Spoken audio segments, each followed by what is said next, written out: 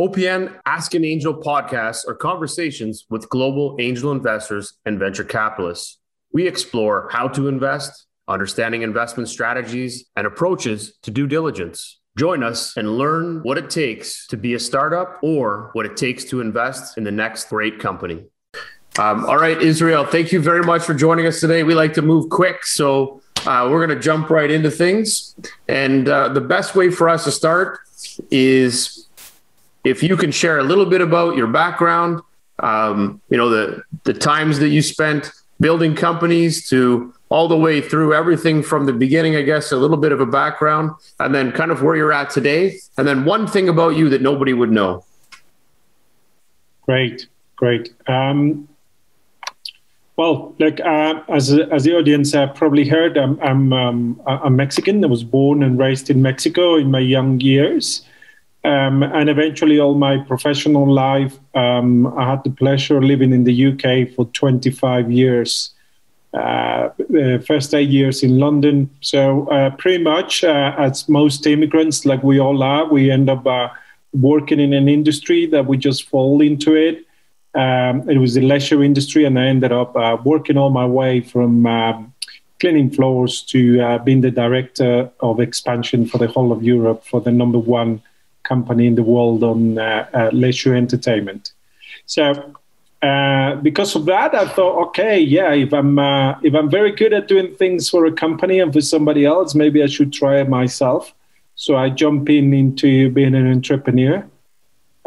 Little did I know that it was going to be one of the most hurtful and exciting times, and I have never stopped since. So I put 3 companies together in the UK as an overall.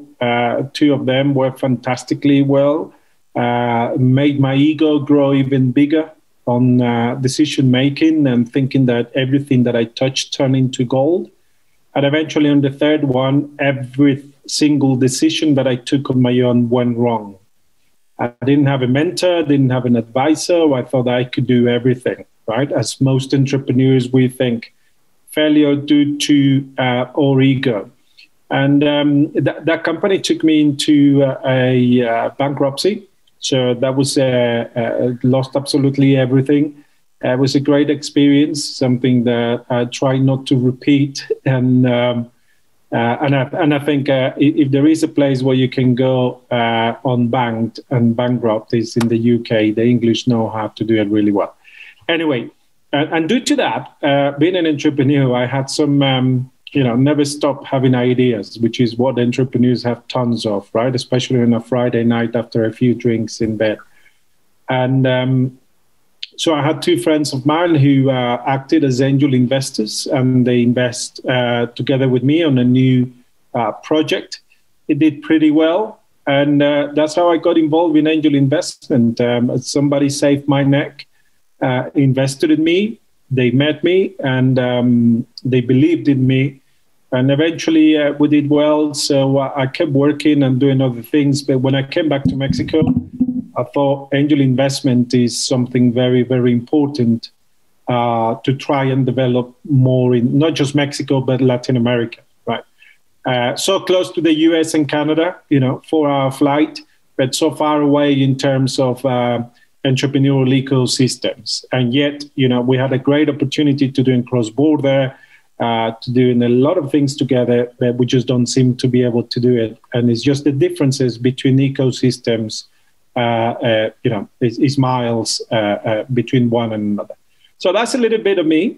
What people don't know about me, and I'd like to share, there are 2 things, not just one. One is obviously they're not going to know that when I was 8 years old, in order to buy myself a toy that my mom told me that I couldn't buy in the supermarket, she offered to finance my entrepreneur idea of selling jelly in the streets of Mexico to buy myself a toy. So my first entrepreneurial experience was at 8 years old, standing in the street corner, selling jelly for 50 cents of a peso, and a smiling, wide smile, very well hairbrushed and everything, because I knew that most of the ladies that will work in the offices nearby will buy you by a smile. Because as a small kid, I was a good-looking kid. Later on, everything went wrong, but I sold enough to be able to buy my toy and some more. So that's one thing. And the other one is I'm surrounded by, I'm a minority at home. I got 5 daughters and my wife. And so in terms of gender equality is something very high on my personal agenda, as it were, and everything I look at on entrepreneurs, angel investors, everything. That's amazing. And I love the story of when you were a kid. Those stories always resonate because when we were doing talks with a group of high school students coming up, and one of the whole line was that you've been an entrepreneur and you didn't know it. And I think a lot of people forget that they've actually done a lot of things to make money when they were kids. And I think that's a really good start to kind of think about, wait, maybe I have been able to do this. And I did this when I was a kid. And you totally forget these little things you did to win. And that's a great story. Yeah, it's right. And what I do remember that, and my wife tells me that, as a kid, that she used to go around doing the newspaper rounds, right? Or going to wash the neighbors' cars. And that's entrepreneurial. You're given a solution and you're getting some money in exchange for it. And you get a customer that's really happy and be able to get you to wash their car the following weekend or to deliver the paper, right? When in those times when it was paper rounds. For sure. Well, I did the same. I had paper routes as a kid, did lots of stuff like that. I would disappear for 5-6 hours to deliver a paper route that took me 20 minutes, but I just enjoyed the walking around and doing things. But it does remind me of when I think it was maybe our 50th show. My parents decided they wanted to come to see what I did and what we were running. So they showed up, and then I had to kind of tell the crowd that my parents were there. But when they were coming in, my mother said, "Did you know that when you were a kid, you took your dresser and you put your dresser in the closet?" And I said, "No." She's like, "Yeah. And then I would come and move it out and put it back in your room, and then you'd stick it back in your closet." She's like, "I had no idea. I didn't know why you did it, but you couldn't stand things in the room. You just wanted lots of space." And she said, "What you actually invented was the closet organizer, and you put your dresser in there to organize everything." And I was like, "Wow, why didn't we turn that into an idea? Look how big that is now." And she's like, "I know, Yeah. And little stories like that. So they make you reflect on the things you did as a kid, right? Like I've got a million other ones that are funny, but it is fascinating how much of an entrepreneur is created as a kid. And when we get into this strict regime of I need to be this, grow up to be this, that you forget about all of these intuitive, innovative things you did as a kid that actually could have turned you into an entrepreneur sooner, faster, quicker. And some of that comes down to, and you talked about this in a lot of the materials and a lot of the keynote stuff that you talk about, which is on how mentoring works and being able to mentor these young startups. But I wonder if you find that this is actually something that could go even further back and start mentoring teachers and start mentoring parents so that they can start to see these skills that are buried in these kids so that they will actually utilize those as energy to drive forward instead of locking them away and finding them 20 years later when they're trying to build a company and think they have no idea what it takes to be an entrepreneur. Yeah, man. And I think the skills of being a mentor or learning how to be a mentor are paramount. I think you're quite right. Nothing prepares you for parenthood. Nothing prepares you to be able to teach children, right? You learn. I mean, everything that is in the books that tells you how to teach children. And I see that at home because my wife is a teacher, right?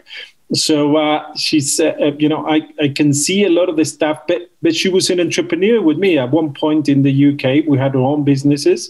And so she has gone through it. She knows what it's like to lose everything. She knows what it's like to identify the key points on the kids that talk about entrepreneurship. So that's, she teaches businesses, so business lessons. So that class is amazing because I actually think they're going to benefit from somebody having been an entrepreneur, investing her money and then making money and then investing money, losing money, but trying absolutely everything.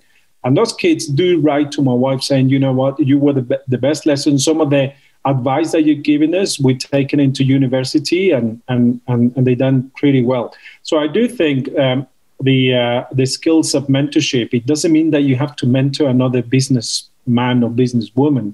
I think mentoring and nurturing those skills from kids is amazing, because you're quite right. You and I were out there doing our bits, enjoying the freedom, but also we were able to talk to people and sell them a product without any issues. We had no inhibitions at all. Eventually, later on, you do. And you start spending all this time knowing or thinking, how is it that it's not going to work? And then actually what you are working with is that your ego makes you think that you're going to fail and you want to be perfect. And when you're a kid, you don't mind not being perfect. You just want to go and do it, right? But yeah, I mean, I think I would have been a continuous entrepreneur in my early age. Have I not been thought that you have to go and find a job? Nothing wrong with that. But then you have to be an employee. But then you have to eventually save money if you ever can, and then your life is planned out for you, right? So there is no mentoring anybody that can come to you and say, you know what, you can do whatever you want as long as you don't hurt anybody. You know, you can dream it. I love that. And how does a startup or even someone in high school, university, how do you think that they should engage with mentorship? It's kind of something new, right? It's like a life coach. What makes you decide I should go and do something like this? Is it, I feel I need to be more mature, so I'm going to find someone that can educate me and give me business acumen? Like, what is the driving factor where people just think this is, you know, and I don't think people want to think this, but wow, this is really tough. I need somebody that has some, you know, back experience in this to help me out. Is there some signs that you can kind of share that would say, you know what, you don't need anything. Just as soon as you're going to start something, find 3 people that know what they're talking about and start working with them right away. That's going to help you going forward. Is there some sort of mechanism or program that you kind of get people in that train of thought that says, I really do need to look for help and not be afraid of it? I think, you know, some of the bits that I normally do on courses that I give, especially with qualified mentorship. And I want to tell you, Jeffrey, I went into this in the past 2 years after, as an angel investor, seeing the terrible advice that some of the entrepreneurs that we had invested or were looking into investing in were being given by so-called mentors, right? And mentorship for free, which is so dangerous. And I mean free with people who actually haven't been trained to become mentors, right? And you touch on a factor. You said a word there that is very, very important to identify. It's like you need a life coach, or you need a business advisor, or you need a mentor.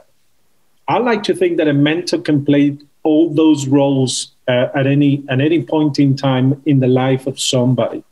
So what was the most important thing for an entrepreneur is to understand that you don't know it all. So, and the entrepreneur is the first thing that we think that we do, that we know it all, that we know business model, we know what we're going to do. Because everybody out there, all these webinars that we got to, all these entrepreneurs, leadership, they're always telling you, believe in yourself, you can do it, don't listen to people, go 100 miles an hour, go for it. Actually telling you don't listen to any advice that you get, right? And then you get the other leaders saying, actually, you know, you've got to listen to a little bit piece of advice. And then, well, you've got to listen to the quality of the advice, right? I think that's what yes, listen to the advice, but listen to the quality. And the best, and also be very careful when as an entrepreneur or as an angel investor, if your entrepreneur is looking for a mentor, for a mentor who actually has time to mentor the entrepreneur, it might be that he's not that good or she's not that good. That's why they have time to do it, right? Because anybody who's worth 2 cents out there, they're actually really busy and they already have 2 or 3 people that they mentor. I don't believe that mentors can actually mentor more than 2 people at a time, because you need to focus into what advice you need to give. And you as an entrepreneur or angel investor even, we all need to have our mentors. You should analyze what you want a mentor for. You don't need a friend, right? Because that's the wrong thing. You need somebody who's going to tell you the way it is, and also to question what you think. Well, there's you made all of that is very valuable, but you made one point that really stood out, and you said you don't need a friend. And I want to kind of explore that, because I think it's in our innate ability that when we start to engage with somebody, we go to thinking that we need to be friends with this person. and not looking at what I'm actually working to get out of this. And I think that that's where the most valuable piece of what you're saying is that don't treat this that you're friends. Treat this as this person is purely business and they're trying to guide you and help you, and they need to push back against the things that you're doing. You need to be able to share raw data. That when you do sit in that room and talk about it with board members or anybody else, they're going to jump all over you, and they should jump all over you. Everything shouldn't be rosy and this is amazing, great job, pat on the back. And you're like, wait a second, I just lost $2 million. How is this rosy? You do need to push back, and you need your coaches and your mentors to be able to take that same approach. And it's that hard love approach, and it's business versus I'm building this and I've got some friends that are really helping me. I think that that's the total opposite. And you should be flipping in and out of coaches every year to every 2 years, because you need that advancement, you need that push, and you don't want the comfort level. Is that a fair statement? I think you have touched on something very, very important, the comfort level. And the comfort level is when we hear what we want to hear, right? That's your comfort level. So you're always being told you are good, everything is going to be rosy, don't worry, keep doing it, it's part of the entrepreneurial peak and troughs. And that's not right. And you touch also in something that I'd like to expand a little bit more. You need to have a structure of meetings with your mentors.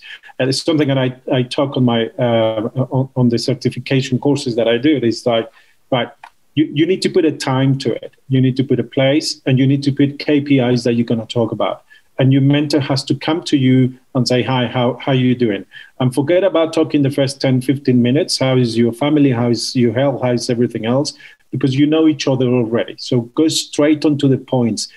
Ask your mentor to drill you, right? To make you think, to say, this is the KPIs that I have to measure because I need to measure growth.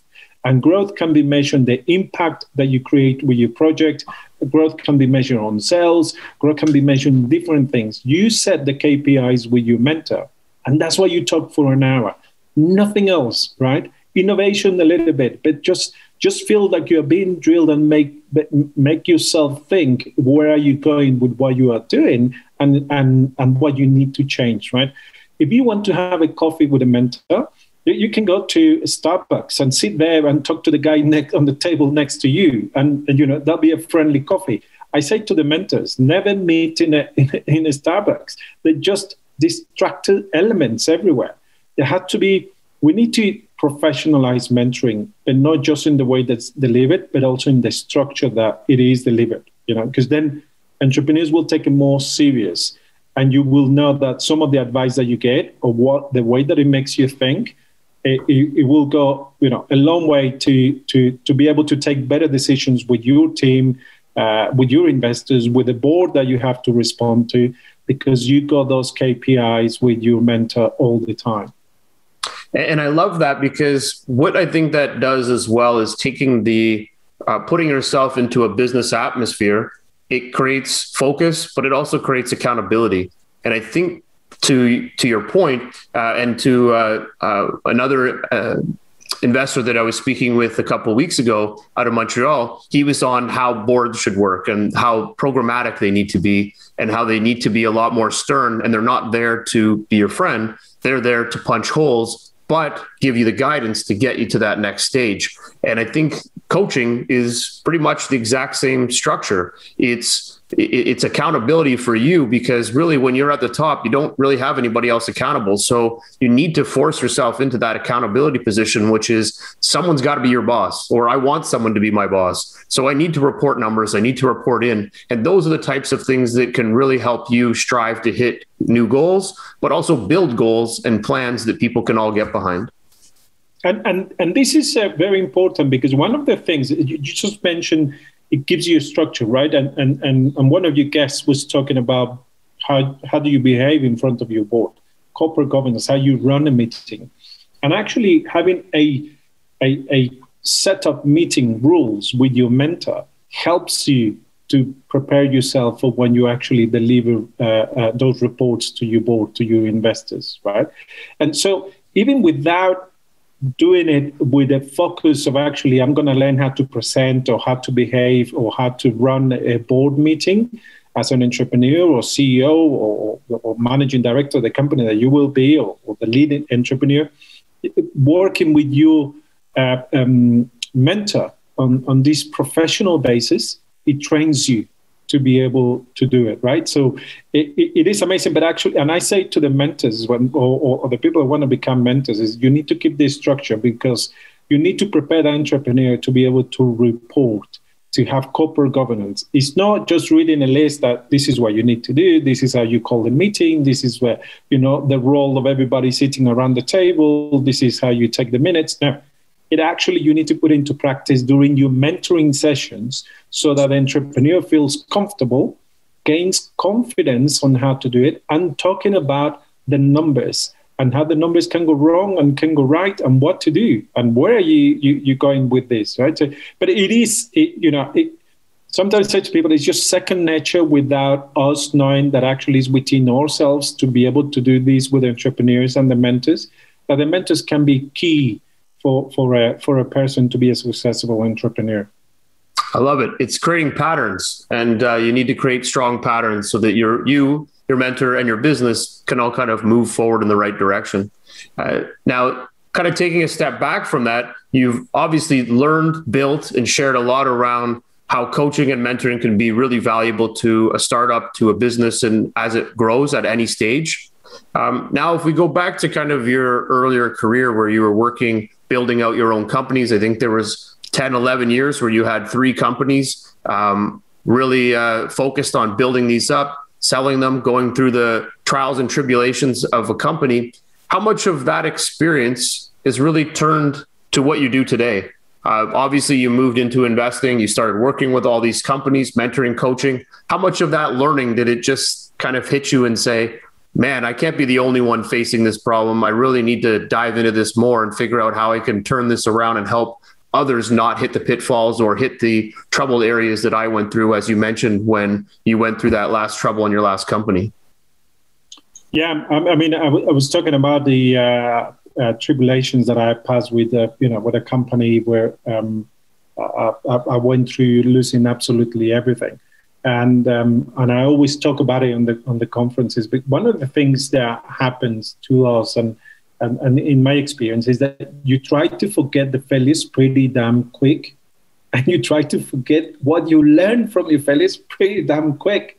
Because as human nature is, you just want to be positive. You just want to talk about good things, and everything is going to be great, and we're all going to come out of this COVID-19 being better people, better humans. Never mind that we will probably want, and we still have to learn a lot more. So that's one of the most difficult things that I think happens to me. When I see the entrepreneurs are making mistakes, and I remember that I used to make those mistakes, right? The most common mistake that I see is the wall of silence, which I did as well. I stopped passing information on because you just feel ashamed, because you just don't want to give bad news, because you just want to keep thinking about something positive. So the wall of silence on behalf of the entrepreneurs is something that I see that happens a lot. And the wall of silence even happens when they're pitching the project to you, right? It's like they talk to you about absolutely how everything is rosy and it's going to be fantastic if you invest in their project. But you think, okay, so what is it that you're not telling me? Because obviously you have seen other investors. I'm not the first one. There is a reason why you're still pitching and you're still going. And it's not just to gain confidence on how to pitch in front of investors. So I think the wall of silence for me is the biggest resonates the bigger with my experiences, and then what happens. The rest is just details. Why didn't you manage your cash flow? What happened? What decisions are you taking? How are you taking your decisions? Because you think if you're taking it on your own, then how am I going to help you to take the decisions? Because all the decisions are taken on my own. I can tell you 99% of them, I hit the wall and it hurt me hard. So because I didn't evaluate anybody else's point of view on me taking the decisions. There are certain decisions that you take, like sometimes you have to get rid of people and they're very difficult, but you don't even take it on your own, right? You are the one that's going to execute the decision, but you have to ask for opinion. And those things, I think you can learn them. But the wall of silence for me is the one that resonates the more with my experience when I see entrepreneurs. And so it happens. 3 companies, I have 3 fatalities in the startups that we have invested in. And the 3 of them went through the wall of silence. Couple of months, 3 months, nothing, no news. And then all of a sudden, the terrible news, the entrepreneur throws the towel in. There you go, can't do it no more. Personal things, family things, everything else. It's all crumbling down. And you think, yeah, I remember that, You remember hitting that wall and not being able to figure out how to get around it when, maybe 2 months earlier than that decision coming up, that if you would have been talking a little bit more about it or speaking to other people, it might have opened the door a little bit more and built some clarity. And one of the things that, I think is really valuable in learning more about the mentoring and coaching and starting this early is that, I've heard a lot of things about when you should put boards together and when you should put advisors together. And I really think that when you put any sort of angel money into a company, you should build a board. I used to think that they were too early. And what I've learned over the years is that it's never too early because that creates accountability yet again. And that is a mini coaching session that you're going to get as long as those board people are taking the attention to dive in and learn more, but it also creates that startup to have someone to chat with and learn and speak and open up, which hopefully will open up to a larger board in time, but it'll create process, it'll create different understanding and accountability. So in those same lines, when you were building your companies, is that something that you kind of look forward to now and kind of share as well, that the opportunity has to start earlier and you really got to drive this out in order to make sure these companies do survive, especially if they're a great product or idea? Yeah, and I couldn't agree with you more on that side of things. I mean, when I first started in Latin America and in Mexico, investing on these startups, one of the things that we will say to the entrepreneurs was we're going to the pre-due diligence. Is that, have you got a board? No. Okay, we're going to need to set the board. We're going to need to structure, and the voting is going to be done this way. And they all look at us like, you're absolutely crazy. Now, imagine in a country where the most common problem in companies that are listed in the stock, in the public stock in Mexico, the most common problem is precisely corporate governance. They don't comply. In a listed market where the main priority is you must comply to these rules, right? So what hope have you got in a culture where most of the things have to be hidden because that's how business gets done? So with entrepreneurs in Latin America, you have a double challenge. You have the challenge that you have in the US, in Canada, and Europe, where, right, let's start the corporate governance, let's put a board together, and the entrepreneurs a little bit of, hang on, you're putting handcuffs on me, right? No. Let's just give it some structure. This is what you said, right? It's going to be an advisory board, but you need to get results and trying to sell it to them. Well, in Mexico and Latin America, you have to do it twice over, right? First is you have to work on the culture side of things because they don't like this having a boss, right? They believe entrepreneur is about, I take my decisions, I'll buy myself a Mercedes, I go on holiday as soon as the investment comes in, and then we'll see. So you try to put all of this in, and they think it's too difficult. You make it too difficult. And that takes me to my next point is like, when you're trying to put seriousness and corporate governance and reporting and mentorship and KPIs, here it comes the other side of make sure that the money comes in quicker, right? So make sure we put a safe into place and entrepreneurs get told this. So your entrepreneurs in Latin America are exposed to the quick access to money, like in the US and sometimes in Canada and Europe, and the lack of a structure in your own environment. So in angel investment, even in developed markets, especially in Mexico and Latin America, you're fighting with those two things. You're fighting with entrepreneurs telling you should free up your money quicker and don't put so many rules. Yeah, we'll talk about it later on. I think that's a real big misconception that is unfortunate and it carries forever. It's almost like if you're going to be an entrepreneur, you just happen to always meet the same person. that gives you the same wrong advice and tells you the same wrong stories. It's kind of like when you go into a country, you always run into the person that says, don't go past 8 o'clock. The whole country's bad and you're going to get mugged. And you're like, really? I don't believe this. And then you don't go out and you have the worst time. And meanwhile, the country is super safe, but they always spread the bad of all the bad instead of spreading all the amazing things that can occur by enlightening people, by giving them the saying, look, you're not losing control, you're gaining process. You're building mentorship, you're not building a boss. Like it's just weird because I remember so many times startups would always say, don't go to VCs, don't take their money, they'll take over your company and they'll out you. And that's 1 in a million. And that's because that CEO did a terrible job and had to be outed because he did buy a Mercedes and did buy a penthouse and the company was burning money and not growing money. So there probably were reasons that these things occurred, but no one talks about them. So it creates this stigma that when all of these startups go out and look for funding, they think that they're all bad people, that investors are going to ruin them. And I think that you got to kind of somehow change that story because angels are there to support and VCs as well. They all have day jobs and their day job isn't figuring out how to run your company. It's how to support your company. And I think there's somehow we got to write this on billboards, but break down this fear because I think it really does impede the opportunities that companies can go for by getting the right people in early. And precisely that point, I was talking yesterday on another webinar in Latin America, based out of Costa Rica, and there were various people from the ecosystem, and they just wanted me to give what the context is in the investment scenery in Latin America.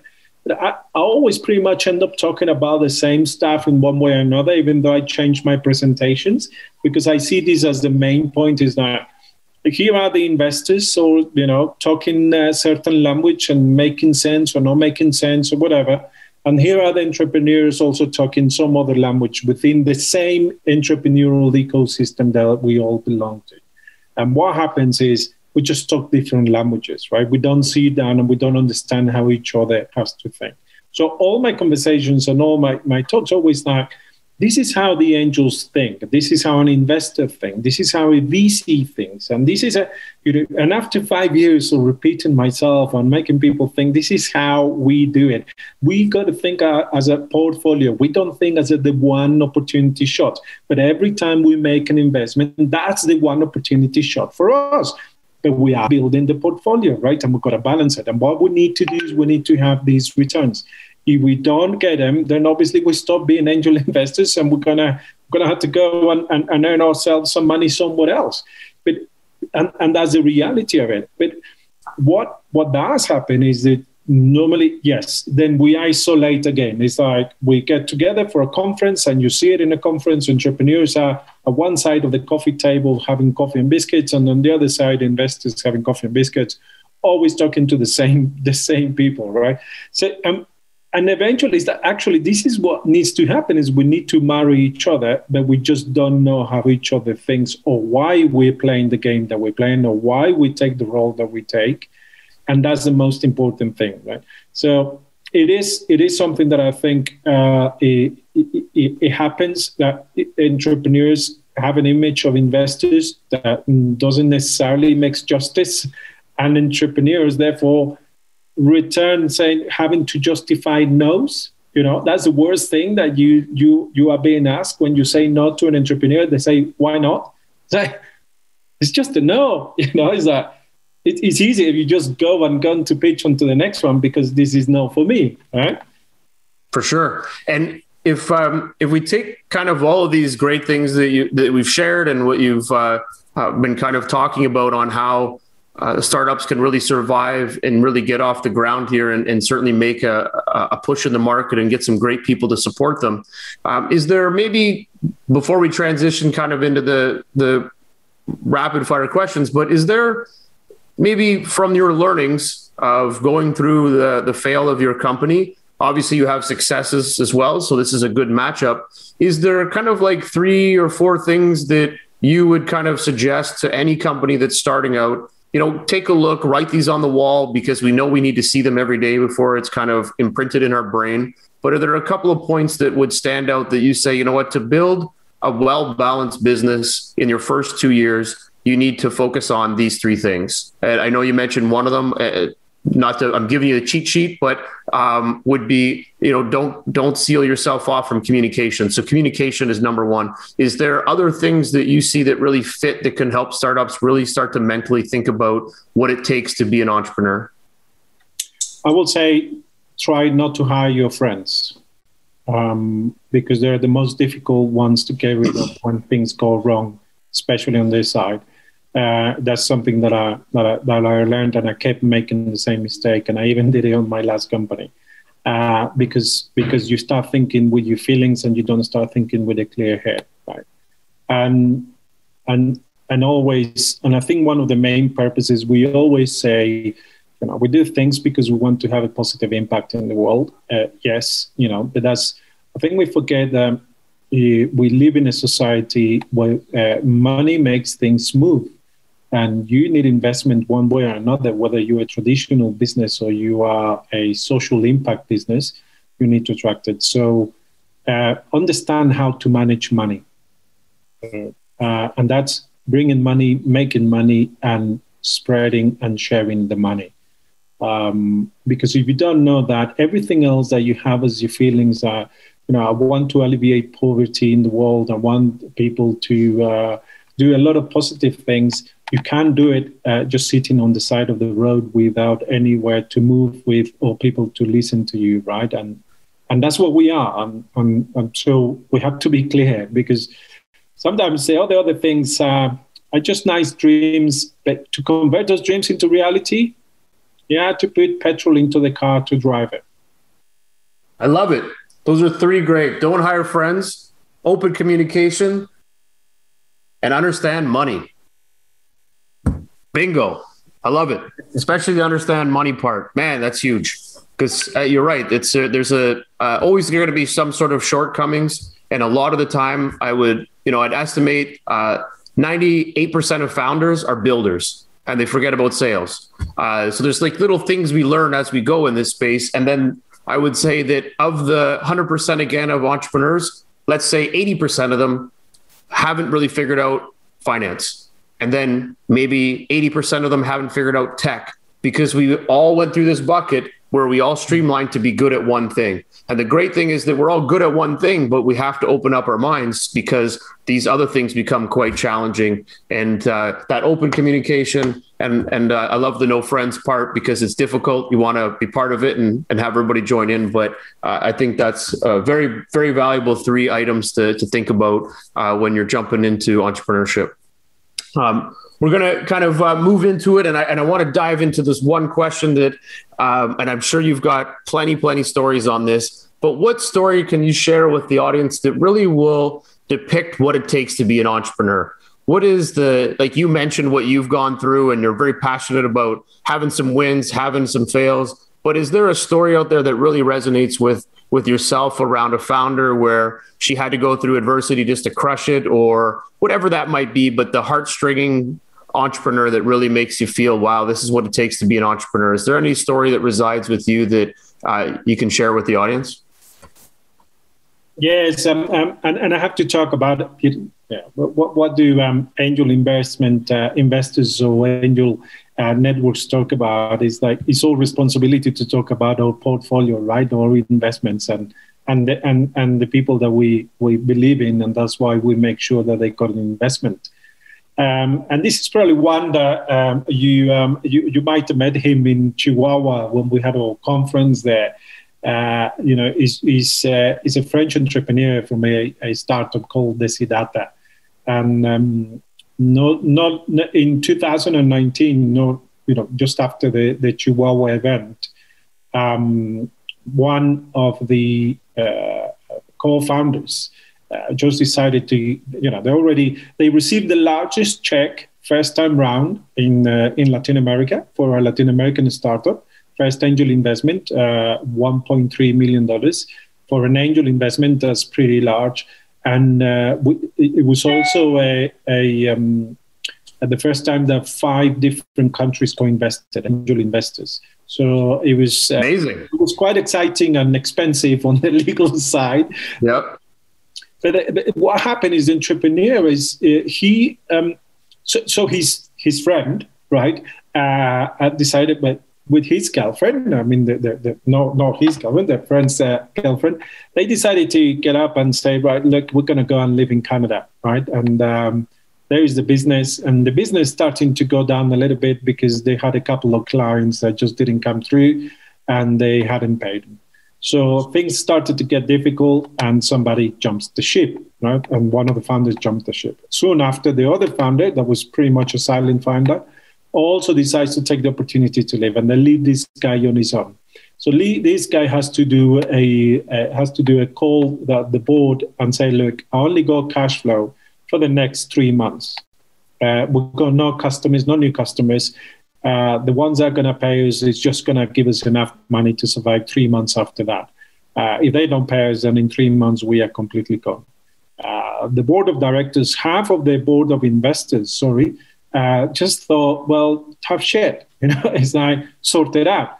The other half would have said, okay, so what do you need? What do you want from us? The best thing to do is I want to get rid of these guys. I want them to let go so I can take control. And my plan is to go and visit the 2 key clients and sell them more of what they already buy. Right? So they had 3 months to survive. First of all, he decided he had to let go of 50% of the employees. This is a startup that already had 32 people working for them. So they had to do it with 16 now.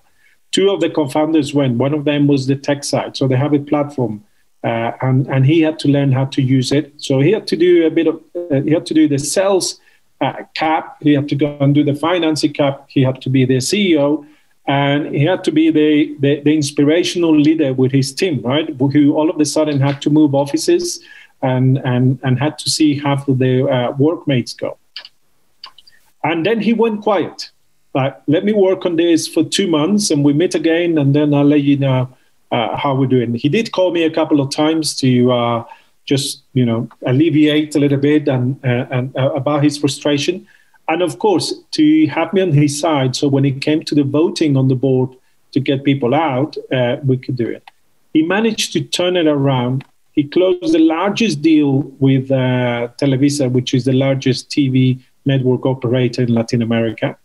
And he managed to turn it around. We had a few drinks together. We met each other, and that's when a lot of the things flow. He was telling me how his nights was without sleeping. So during the day he had to be positive. He had to lead his team. At nighttime he would literally cry in his bed, thinking, "What am I going to do?" And he kept doing it. And he's the company obviously is not completely out of the daily challenges that having a startup, even though he operates in 5 countries, and they're doing quite well. They don't need to raise money right now.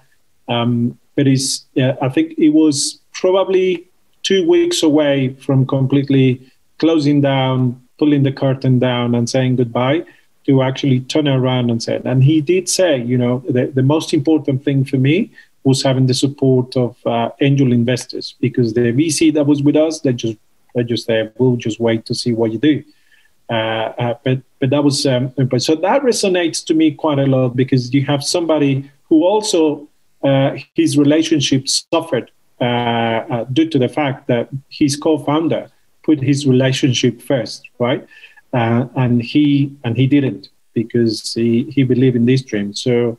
But he's done pretty well, French guy, and he's fantastic. So he's always one of the people that I invite to talk in front of other entrepreneurs, just to let them know that even sometimes your girlfriends will have to suffer.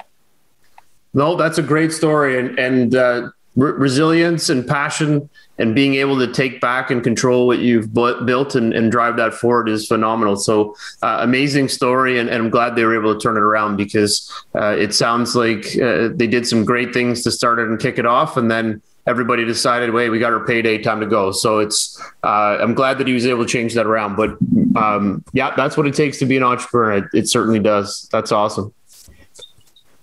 Okay, we're gonna kind of transition now into our rapid fire questions. Great. All right, here we go.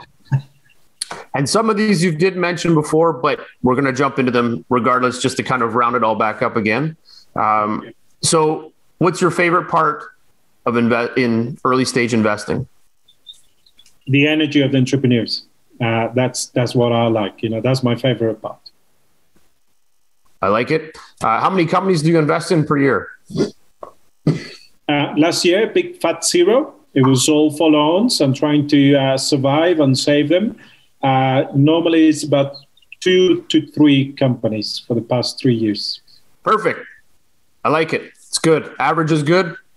Any verticals you like to focus on? No, I welcome everything. I want to learn about everything. I know sometimes angel investors get told, dedicate yourself to the industries that you know. I dedicate myself to learn, so I just go into anything that sounds exciting. I love it. Awesome. Any due diligence requirements that you like to make sure you have in order to make an investment? Yes. On the number side, we talked about how we need to make sure that entrepreneurs know how to manage money. I do want to know how their bank accounts have been managed. I don't go into details what gets spent on. I just, I have a glance, and I think most of us could have a glance of how a bank account behaves, and from that you take the vision that you want. So I like to look at a bank account and think this is how it moves. Perfect. I love it. We do 3 months of print screens of their bank statements so that we know what's going on. Yep. Agreed. Outside of the DD requirements, do you look for any other factors that really drive the company? Is it you're really interested in product first, or CEO or team, anything like that really stands out again? I think it has to be. The CEO, we all have a look at the CEOs and decide whether they're the right person to be with, but the team they surround themselves is just as important, because people forget that during the first year, 2 years of you having invested, it's more likely that 1 or 2 of the co-founders are going to disappear. That's a very valid point. Agreed. Do you like to lead rounds? No, we like to convince people around the rounds. Okay. Do you have preferred terms? Pref, shares, common, safes, or you're open-ended? We're open-ended, but mostly in Mexico, due to legal restrictions, is common shares. Oh, brilliant. I'm moving to Mexico. I do like Mexico. All right. So do you do, and you mentioned this already, so you do follow-on investments, and is there a percentage always? How do you look at that? Mostly is, obviously, we look at if we can bring in new investors on the same round of the follow-on. We try to maintain of the new round to just, leverage 20-30% of it. Okay. And do you take board seats? No, we get. We would rather allocate a mentor or be invited, but we don't put it as a rule. Okay, perfect. All right, so that's going to end the rapid fire questions. Well done. We're going to jump into the personal questions here. So, first question: what is your favorite sports team? Sports team. Right. So that depends on the sports side of things, right? So in soccer, as you call it, has to be America, and I do follow rugby, so it has to be Richmond rugby team in the UK.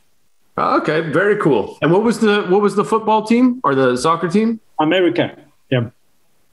Okay. It's called America. Yeah, it's in the Mexican League, and the Mexican League. Yeah. I think we just played against the Toronto something, and we won. Yeah. The TFC. Yeah. Yeah. I've in the past I have gone to many of those matches, so I'm a big soccer fan, football fan. While I travel around the world, I make sure that I go to games in every city or country that I'm in, regardless of where I am. So I have seen soccer matches in little islands all the way to big games. I'm an Arsenal fan, but I love watching the game, and it's crazy the The craziest match I probably watched was in Saint-Germain, Paris Saint-Germain, PSG game. The fans were crazy, absolutely nuts. Just the way they did the game, like I could spend 10 minutes just describing it to you. It blows me out of the water how this old stadium where PSG plays, and it was just incredible. The way the crowd was into this, like jumping, the whole stadium shaking. It was incredible. And then the other one was in actually my last travels before COVID was in Israel. I was in, I think it was in Haifa, and I was watching the local league play. And I have to share this only because this was pretty nuts, but it's a kind of a dome, with the open top, but it goes up pretty high.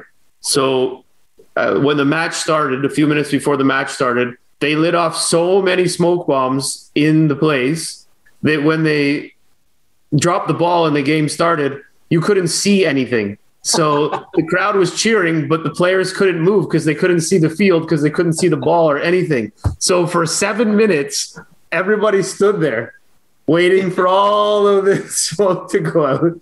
And then they could see some guy running in the corner moving the ball. And that's how the game started. So I had never seen that before, but the excitement was so high that everybody was lighting up fireworks, everything. And yeah, that was how the game started. So it was like literally 7 minutes before the ball even moved. So wow. Yeah, I don't know why I had to get all excited to share this, but someone needed to hear this story, I guess. All right. Next question is, what is your favorite movie and what character would you play in the movie? Yeah. So now you just caught me off guard because there are two favorite movies, but I have to choose one. You can choose both. Yeah. We're open to that. But there was one film the name of the film was The Bull. Is The Bull with Sylvester Stallone? He's a boxer. Yep. No, sorry, not Sylvester Stallone. Robert De Niro. The Bull. Yeah, Robert De Niro. Yes. Yeah. So I really liked that film. I felt quite identified with the with it's probably the entrepreneurial life, right? What he did. Unfortunately, obviously, he dies, but he actually, he turns himself into a great fighter, and so I have to identify with that one and Robert De Niro. And the other one, the name escapes right now. It's silly of me, but is from the director of Reservoir Dogs, the first one of the series, which was where John Travolta. Was that pretty much does it for me. And which character, John Travolta? Yeah, especially when he's dancing. Oh, okay, yeah. The oh my God, I can picture it right now. It's with Samuel L. Jackson. Yes. And John Travolta. Yes. I was a huge fan. I watched that movie 1,000 times when I was a kid. The Bull I haven't seen since I was younger, so I have to rewatch that one. But I do like that one. It'll come to me, the name, in a second. But the last question to this is: what is your superpower? My superpower, I don't know. I would say that I'm always willing to listen. My superpower is always willing to listen. My wife would probably disagree with that. My children as well, because I just come to stop conversations all the time. But and my wife also says, "What are you doing? What conversation are you having now? What Zoom call? What do you do there? Why are you talking to people?" So I'm always available, always willing to listen. And I think the not so superpower is I love the microphone, so it's very difficult to keep me quiet on occasions like this.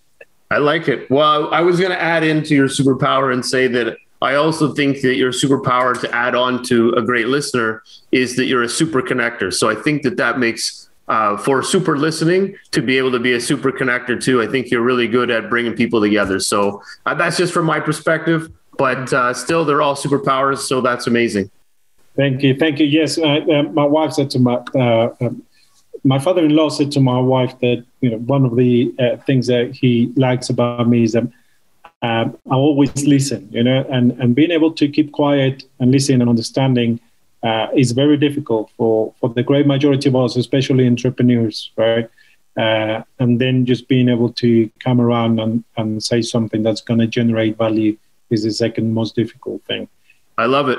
Connector, yeah, I love connecting people. Thank you. The whole side of it is, in my mind, it's always listen twice, speak once. That's what's going to help you move around in the world. Right.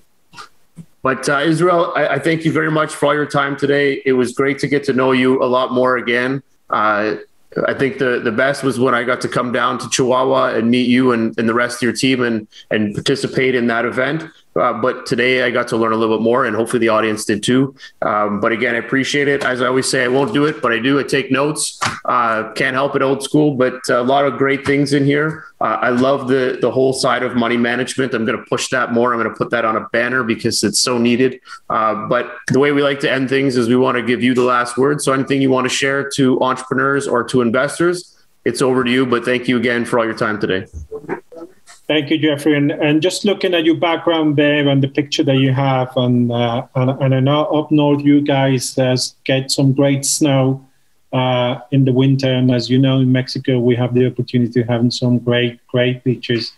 And I can invite you. Of course, you're going to receive my invite to come and join us in Pitch at the Beach in Mexico, August 21st, 22nd, 23rd. And obviously to all your audience. The last two events, we have people from Canada. You guys love coming and having a good party, but more than anything, connecting with entrepreneurs from around the world, other investors from the region. Have a great time, but be humans one to another.